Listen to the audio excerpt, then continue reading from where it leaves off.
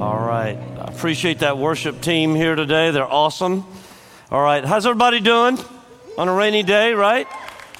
Hey, didn't anybody tell you it was raining? This place is almost full. What's wrong with you guys? Huh? Hey, so I've been involved with New Life Church for almost 16 years now. And I was involved in campus development when Cabot was in the old building, but not the old building that most of you remember. I'm talking about the old building when it was a dance hall, all right? This smelled like a dance hall. It looked like a dance hall. And then we made it what it is today, which is still not that great. But I remember that a lot of the guys there, some of the leaders in that first time, this is before Pastor James was ever the pastor here. We were looking for a pastor for a period of time, and I remember bringing him in, but the leadership of that team was so good. So we brought James and Cody in. He spoke one time, and I probably had dozens of people come up and go, "Hey, can he be our pastor? Can he be our pastor?" I said, "Well, wait a second. We got to bring other people in to try, like that's the only fair thing to do."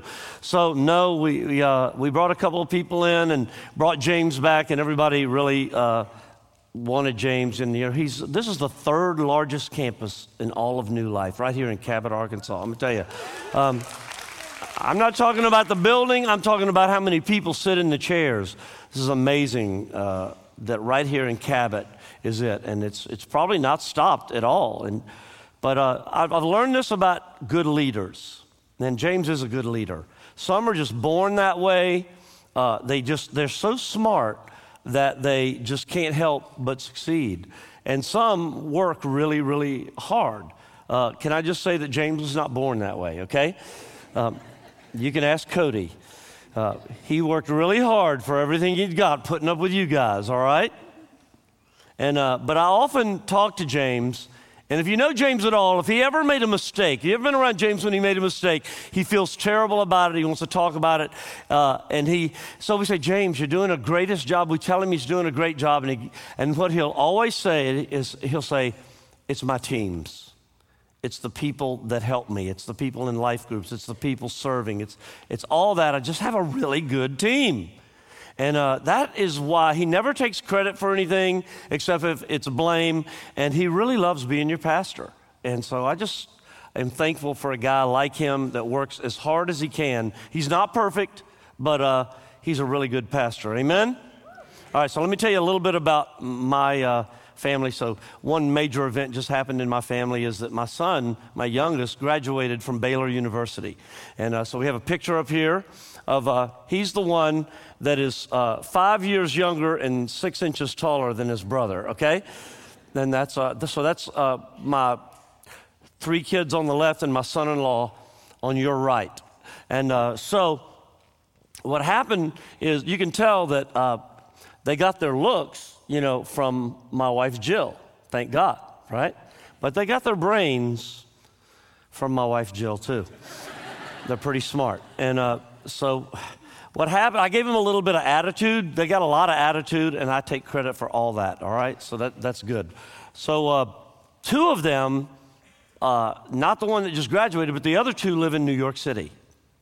And so they've been there for a few years, and my son's 27, and he's moving out of his apartment, and that apartment was 450 square feet for an apartment, okay? 15 feet by 30 feet, that include living room, bedroom, kitchen, bathroom, closets, okay, in 450 square feet. So it was crammed, and it cost $3,000 a month. No, I'm not joking. You can just check. But so he invited me. He said, "Look, I'm moving out of my apartment. This would be a great time. You've never done this. Come up and just stay about 2 months with us," which I couldn't do. So I stayed a month. I stayed the entire month of November and half of December. But he said, "One thing, Dad, if you're going to come up, I have one rule. You can't drink Starbucks coffee." I said, "Wait a minute. I live on Starbucks coffee. I have to have Starbucks." He goes, "Dad, you just don't understand. I live in the West Village. And in the West Village, we get the best craft coffee shops How many of you know that there's a renaissance going on in coffee right now? All the new roasters and everything like that. I actually joined a coffee club called Angel's Cup Coffee, and they send you these new blends. So it's changed the way that I drink coffee. So I told him, all right, I'll come. And so, but it did. It changed the way I drink coffee now because I like what he did. And so, how many people love coffee in the house, right? Okay. Was that perfect timing or what? How many of you love coffee a little too much, right? Right? Okay, right. So, no matter how you feel about Starbucks, they really changed the culture in the United States in the way that we view coffee and how we hang out there and everything. They have 24,000 stores. I don't know if you know that. It's a lot of stores. And so when Howard Schultz, he's the CEO now, he joined the company in 1982, and when he was on a buying trip in Milan, Italy, he decided, I'm going to just go check out the coffee shops in Italy, and I'm going to sit there. And what he found out was amazing. He said, this wasn't just a place where people hurried up, got their caffeine fix, and left. This is a place where community happened. This is a place where parents would bring their kids and hang out and just do things, and people would sit around for hours. Business people would be there. They would just be, he said, it was just a place where life itself happened around a cup of espresso. And he said, it was like, back then, a love affair around a cup of coffee. And I know that sounds dramatic, but that's what he says in his book. And so through a long series of events, Howard Schultz bought the company we know as Starbucks in the late 80s, and they did really great up until they started adding stores, and in 2000, I believe, early 2006, they decided that some things were going wrong, and they shut a bunch of stores. I don't know if you've ever seen a Starbucks store close, but that's when it happened generally. And right after that, he appointed an ex-Walmart CEO to be the president of Starbucks. And for about a year and a half or two, sales were crazy good, profits were good. I mean, the financial statement was amazing, but something was wrong. Coffee sales were down. Even though sales were way up, coffee sales were down. There were a lot of complaints about the quality of the coffee, and the atmosphere, the customer service was not at all what it used to be. So shortly after all that, he came back in. He fired that Walmart CEO, came back in, and he did something really dramatic. Some of you may remember this. In 2008, he shut all 7,100 stores at that time in the United States. How many of you remember one day going to get a cup of coffee in 2008 and all the Starbucks were closed? If you remember that, it really did happen. And so some of the people in the early service remembered it. But what happened was they became a store selling products. They had coffee machines, they had all this merchandise, and they became a store doing that. And Schultz realized that they had compromised the very thing that they loved the most, the thing that they had passion over, which was coffee. So he came back and he shut 7,100 stores from 3 p.m. till midnight just so that he could retrain every employee in the entire chain how to make a better cup of coffee and how to bring back the customer service and the atmosphere that they were known to have in the beginning. The very thing that they had passion for had become dull and routine, and it was exchanged for something else. And I think this is a really great lesson for our lives, whether it be your career, whether it be a relationship that you're in, a marriage, or maybe just your ministry. I'm in the ministry now, and it relates to ministry very well. We start doing something with passion. We're all excited about it. And how many of you know sometimes that passion just falls off a cliff? And this is what Jesus said would happen in the last days. He said in Matthew 24, he said, sin will be rampant everywhere, and the love of many, and in most translations it says the love of most, will grow cold. Now, relax. I'm not going to be pointing fingers about, hey, your love for God's grown cold. That's not what I'm going to do. I hope that this becomes an encouraging word. We're in this series called Did You Know? And what I want to call this message would be, did you know you can find love again? No matter how far you've strayed away, you can find it again. You can find the passion for God again. You can find that passion for that person again. You can find a passion for what you do in life again. You can find love again. 1 John chapter 4 says this in verse 7, "Dear friends, let us love one another, for love comes from God. Everyone who loves has been born of God and knows God. Whoever does not love does not know God, because God is love. This is how God showed his love among us. He sent his one and only Son into the world that we might live through him." Look, most of you are probably here because while there was a time that you were not attractive to God in any way, you had nothing to offer to God, he sent his Son for you, and he loved you well enough that it changes the way that you see life today before you knew him. Is that right? So you get involved in serving people, helping people. You get involved in life groups. You get involved in doing whatever you can. But love can get cold and stale if we're not careful. So what I want to do today is I'm going to give you 3 things to remember about finding love again, okay? 3 things to remember about finding love again. The first one is that love is a decision, not a feeling. And that sounds really good. That a lot of people like that point. But how many of you are glad that love has feelings? What would love be if love didn't have feelings? Like, I'm not a fan of the Jerry Maguire movie at all, but I hear it's a favorite in the Bennett household, and that James often will be going around and telling Cody, "You complete me."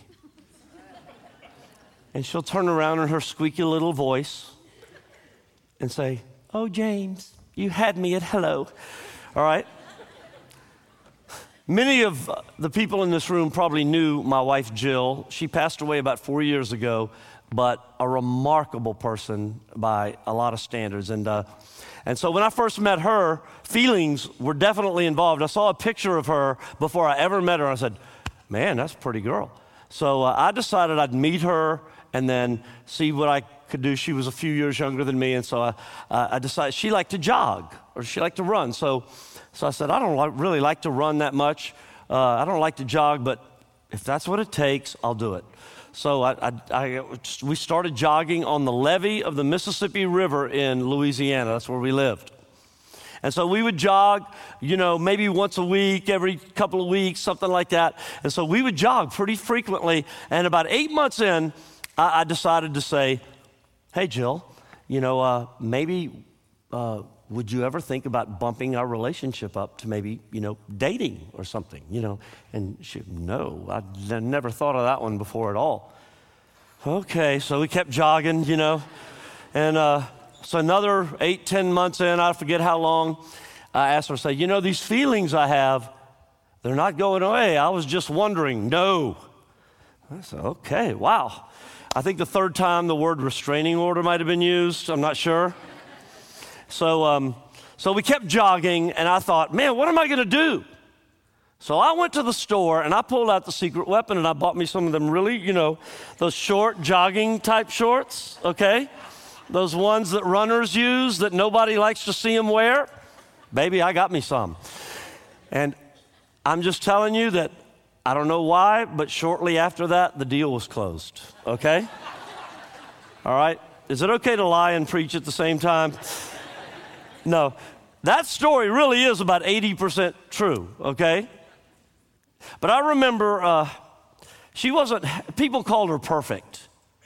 And Natalie knows, people just called her perfect. She was just a really unique person. And she hated being called perfect. She wasn't perfect. I remember at least 3 things in 28 years that she did wrong, okay? She was not perfect because God knew that it would be impossible for 2 perfect people to be married to each other, okay? I loved my wife, but early in our marriage, I allowed my anger to rule in that marriage. And I would get mad when we were shopping. I'd get mad in traffic. I'd get mad at something in the house that didn't go right. I'd get mad at the dog. I literally kicked my dog. I had a golden retriever, the nicest dog you could ever have, and I'm kicking him. And she actually had to tell somebody to come in and, Bobby, quit kicking your dog. It scares everybody. And so now I have a new dog, and his name's Baylor. And he's, like my dog in heaven is looking down, in dog heaven is looking down, and he's saying, this just isn't fair. Because you're spoiling this dog and you kicked me. And so I'll put myself up against anybody in this room on how to spoil a dog. Like I love laying on the sofa, right? Like after a hard day of work, I'll be laying on the sofa, watching a little sports or something, and then I get up just for a minute or two, and this happens right here, okay?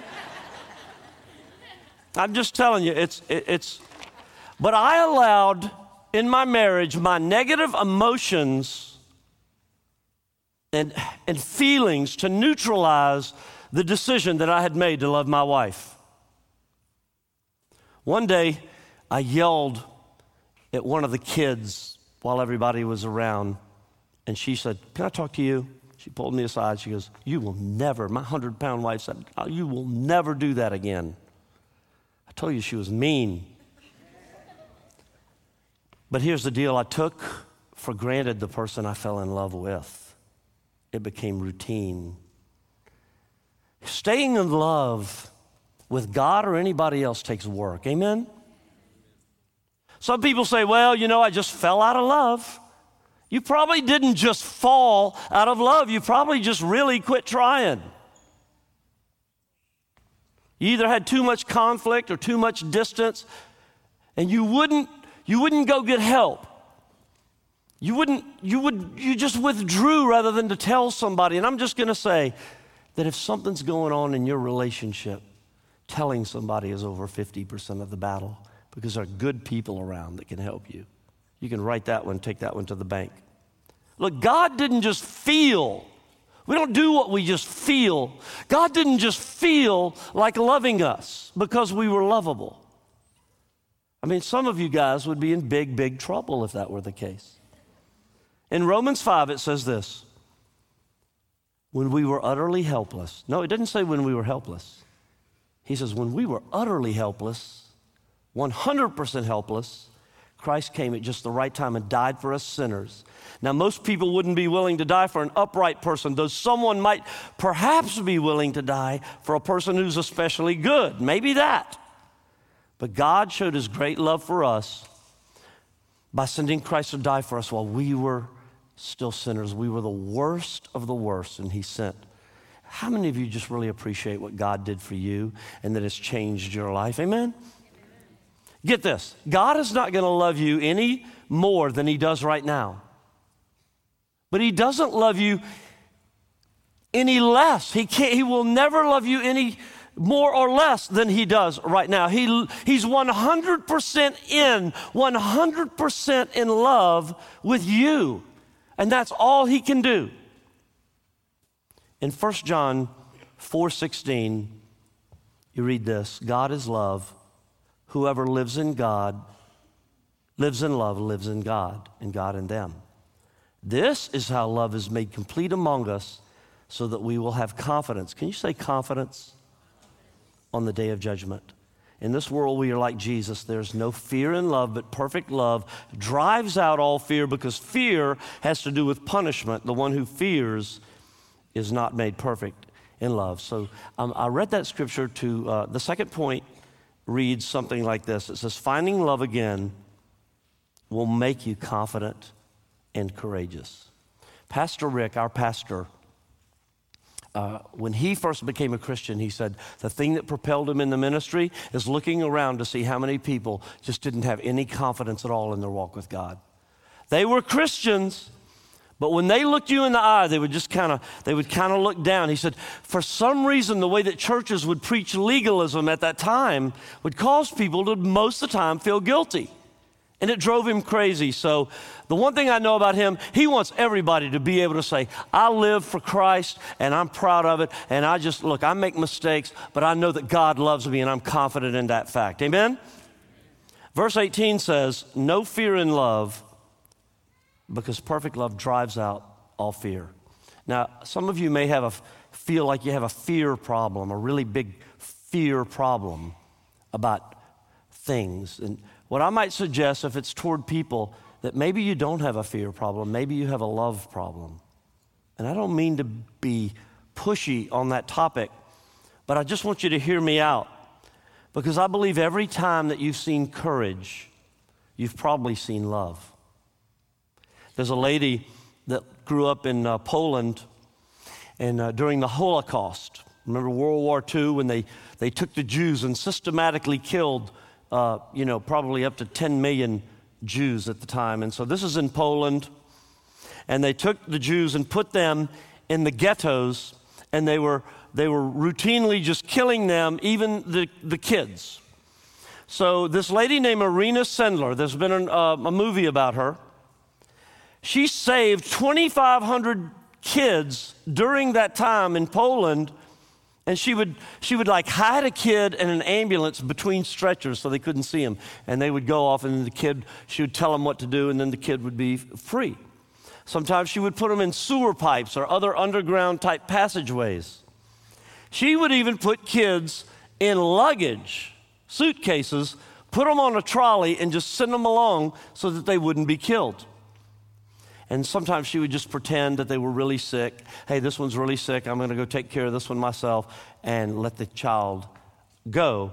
And so when they interviewed her for this documentary, they asked her, where did you find all the courage to do this? Because she could have really been punished severely for this. She goes, well, I don't know if I had a lot of courage, but I do know I had a lot of love. I was taught that if you see a person drowning, you must jump into the water to save them, whether you can swim or not. How many of you know that if you love somebody a lot and you see them in danger, you forget all about the danger and you go in anyway, right? Here's what I want to say. If God's love is active inside of you, then you're going to reach out to others in spite of the possibility of rejection. Just because you're outside of someone's circle of love does not mean that they have to be outside of your circle of love. You can overcome rejection. You can enlarge your circle of love, even though people mistreat you. And I'm telling you, people notice a person like that. They're full of love, even though they're being mistreated. Most successful salesmen, if you know many successful salesmen, they get rejected over 80% of the time. But that 20% can make somebody very, very wealthy. They teach you in insurance and a lot of other sales that it might even be as much as 90%. But you can get rich if you overcome the possibility and the fear of rejection. I guess we often feel rejected because we feel like maybe people don't love us enough. That's why we feel rejected. But I'm going to say that sometimes we feel rejected because we don't love enough. And I'm just going to tell you, you wouldn't feel it as much if love was in your heart more than the feeling of rejection. Counselors will tell you that a lack of love, now, have you ever heard the word love tank? It's what you have.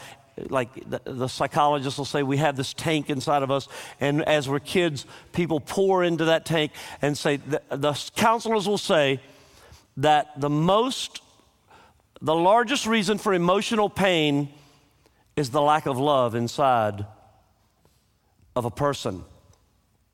And so at the end of the service, I'm just going to pray that the love of God will fill us all up, and we're going to be different walking out of this room today. Every year in Alaska, there's a race called the Iditarod. How many of you ever heard of the Iditarod with the dogs, right? This is the Iditarod. It's a 170-mile race on skis, mostly cross-country. So 170 miles.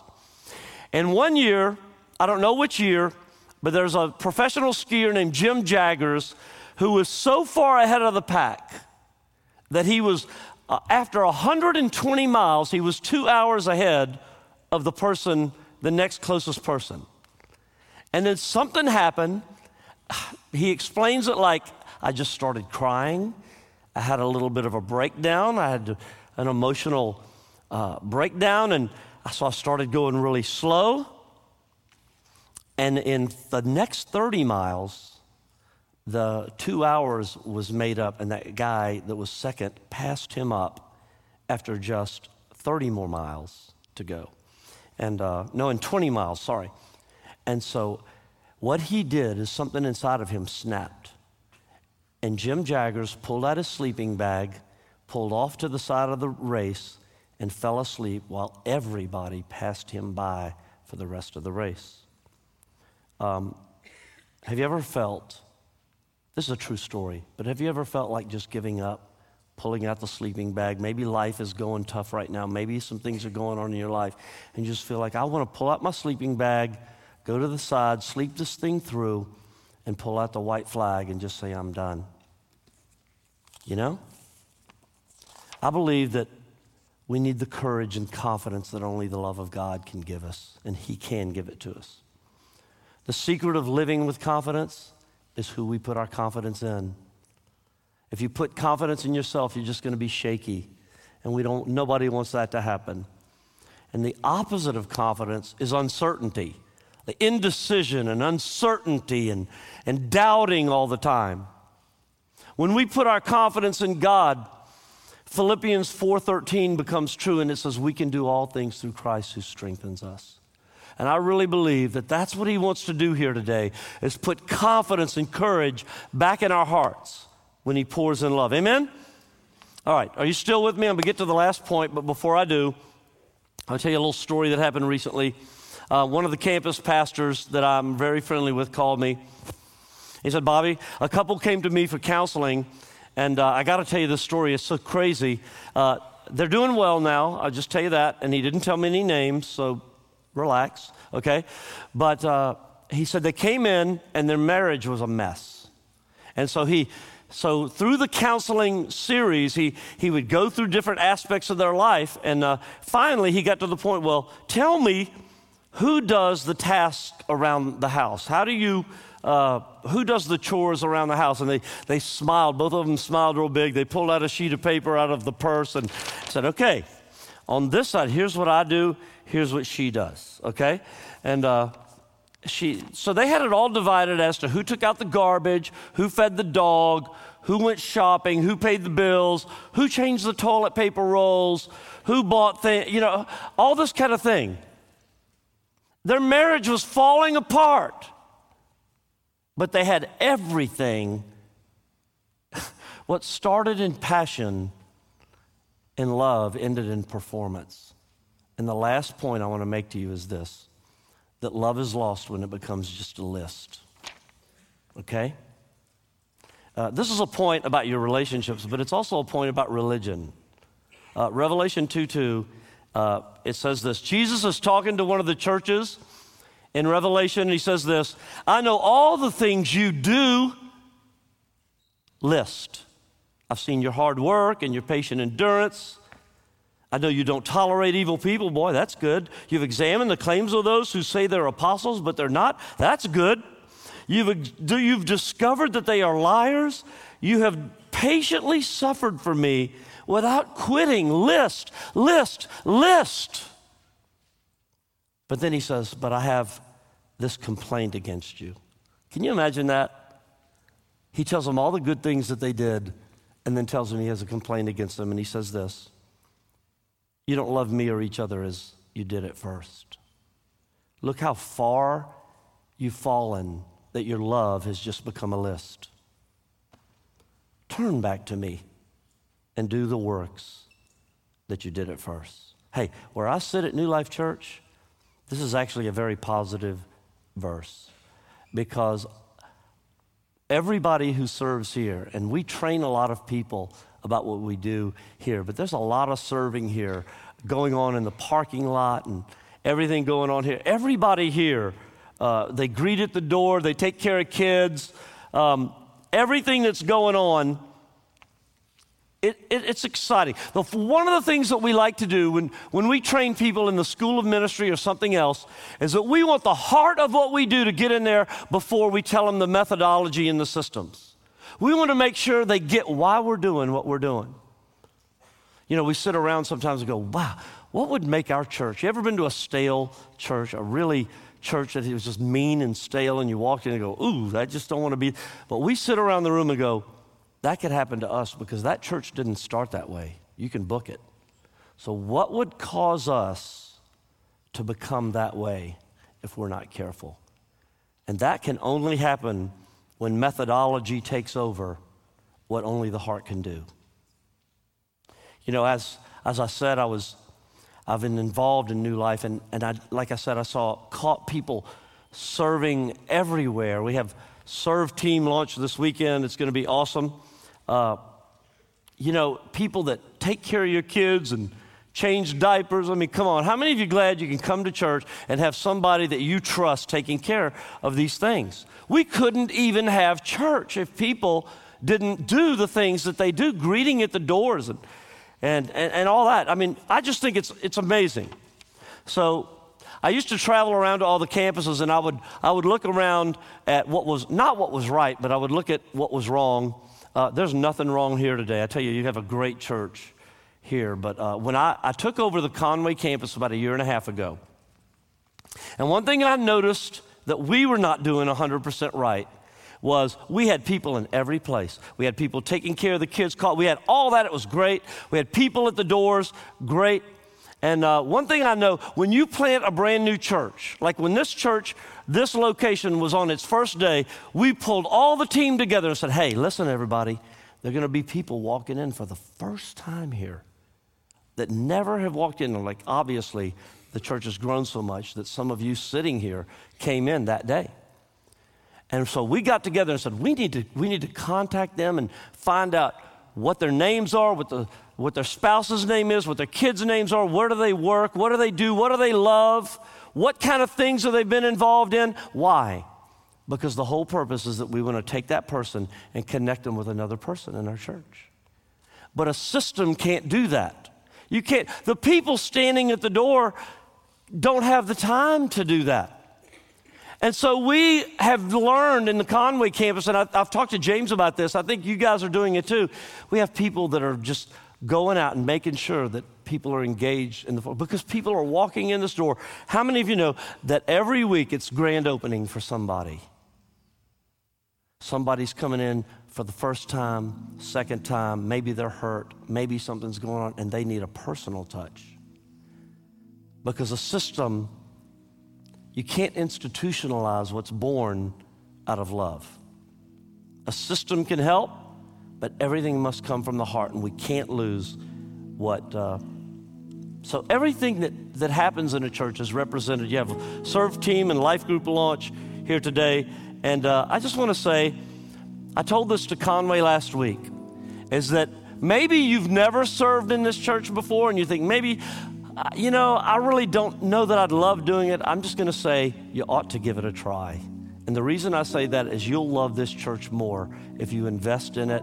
And you may try it and not love it, and at least you tried. But my guess is you're going to try it and you are going to love it because that's where the heart of God is. And that's what we need to do.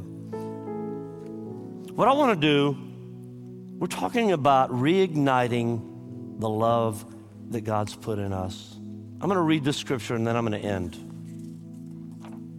1 Corinthians 13, we all know it, but I'm going to read it out of the Message Bible. It says, if I give everything I own to the poor and even go to the stake to be burned as a martyr but don't have love, I've gotten nowhere. So no matter what I say, what I believe, and what I do, I'm bankrupt without love. Love never gives up. Love cares for more for others than for self. Ouch. Love doesn't want what it does not have. Ouch. Love doesn't strut, doesn't have a swelled head, doesn't force itself on others, isn't always me first, doesn't fly off the handle, doesn't keep score of the sins of others. Hello.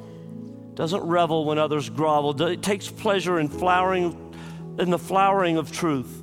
Puts up with anything. Trusts God always looks for the best, never looks back.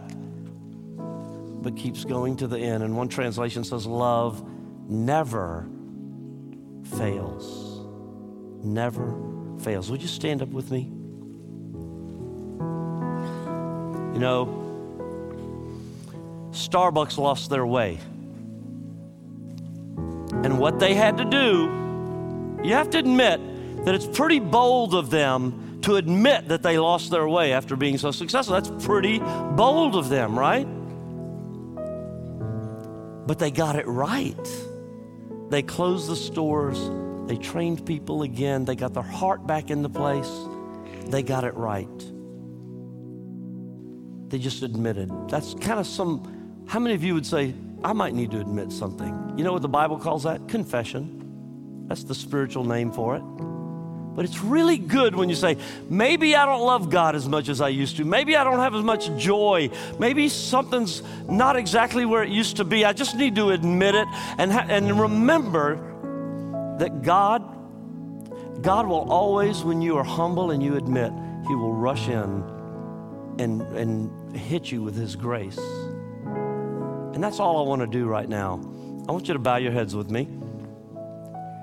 And I want to ask you if you would just say, you know, I need to admit that I'm not where I need to be with God right now. It might show up in the relationships I have with other people, in the way that I am selfish, in the way that I just think about myself, but I'm not really where I need to be with God right now. Maybe I once knew Him and I've fallen away. I've lost that part of that love. It's grown cold, like you're saying. Or maybe I just never have made a commitment to Christ, but in either case, it's about you and God that changes everything else. And I'm just going to ask, with no one looking around, would you please just let me know if that's you? You'd say, I need to get back and have a loving relationship with God. Yeah, thank you so much. Yes. Keep your hands up. Hands going up everywhere. Yes. Come on, be honest today. Be honest. We need God. We need the love of God in us. Hey, let's all put our hands in front of us, even those of us who didn't raise our hand. Father, I pray for every person in this room, especially those who lifted their hand and admitted that they need you. They need the love of God bigger in their life. I pray, Lord, that you'd fill us all with your mercy and your grace and the ability to love other people as we love you. So, Father, forgive us for anything that we've done. Help us figure out how to have good relationships, Lord, even if it means opening up and talking to someone else, Father. I pray for each person that they would walk out of here more full of the love of God than they did when they walked in. Lord, make us different. Please enter us. We open the door and ask you to come in now. In the name of Jesus. Amen. Let's worship together.